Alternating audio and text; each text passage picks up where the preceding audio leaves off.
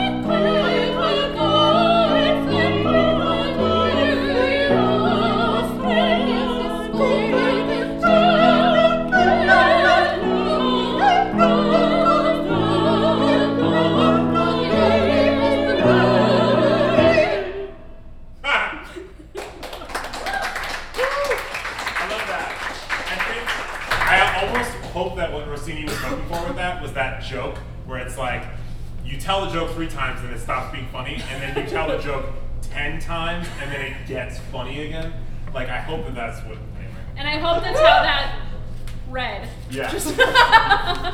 Great. So next, is next Siamo Cecchi, Siamo Nati for y'all? Yes. Great, so Siamo Cecchi, Siamo Nati.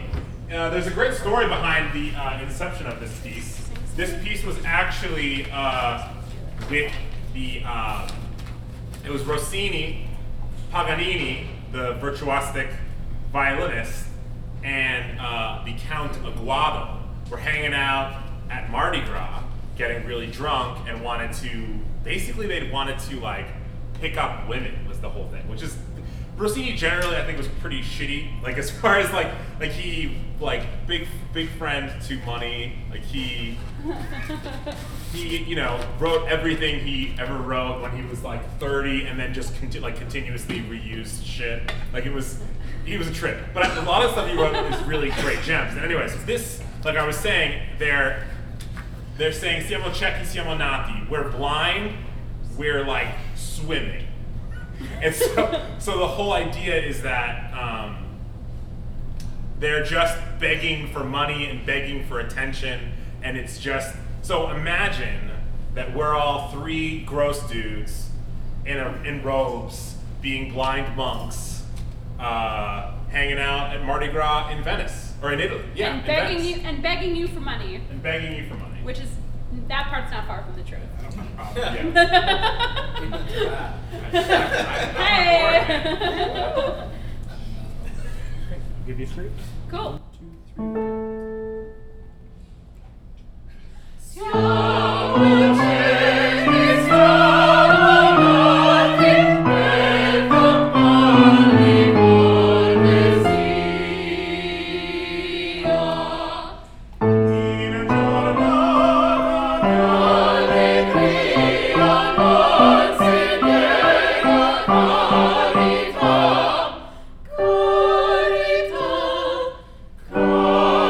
Carità,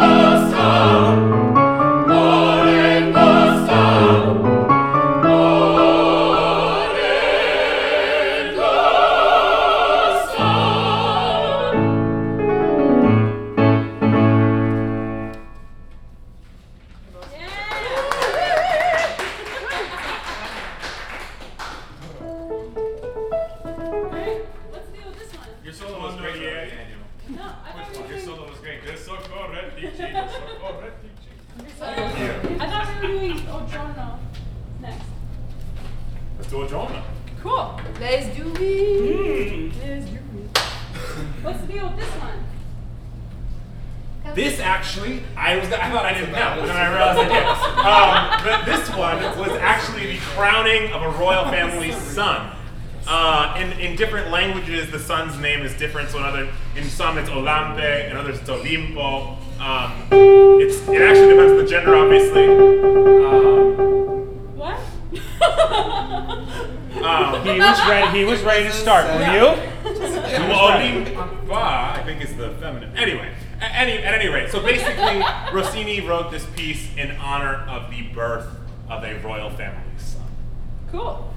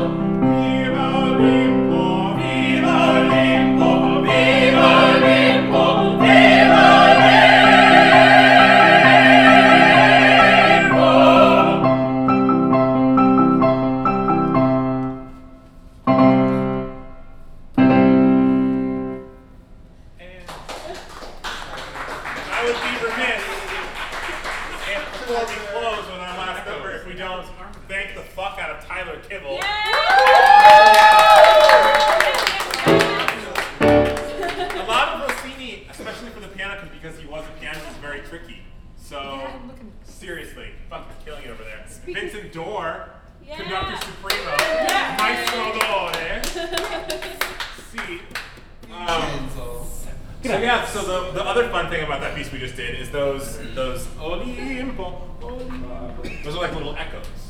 Because, and the way they did it originally was they were they were at some count's mansion. And so they had this giant lake that they had it at, and they had the one choir on the one side doing the Olimpo, and then the echo was actually a second choir across the lake. Olimpo! You do that on Lake Michigan? Yeah. Ooh, okay. So Again, will It's an art project. Yeah. Again, I have to say, not I'm like- all for the money coming in. Maybe not artists, but like on a boat. We'll No, all we'll be just on a we'll boat. synchronize it. Right. Different Right. time zones. Yes. We'll It'll Skype be it. an art project. Oh, yeah, because for that long, the sound You'll will only take get to like hear a half. Echo from 10 Auckland, minutes New to travel Zealand. or something. Yeah. Anyway. So the last song that we have for you is I Gondolieri, which is very much so the love song to the Gondoliers, the Venetian Gondoliers, which I think we're all familiar with if you've seen any Italian stereotype ever. Which, let's hear it for the Gondoliers, right? A job that's always hired at Venetian. Anybody who can sing Italian and wants to drive a boat. Really? I like how Vince, you Vince did it. stepped up closer to the mic and then also unbuttoned your shirt a little as you were doing it. It's so hot. I'm too chubby for A this. job that needs doing. Anybody who wants to drive a boat. He did do it. Yes. Nice. I didn't drive Without the boat. further ado, I Gondolieri.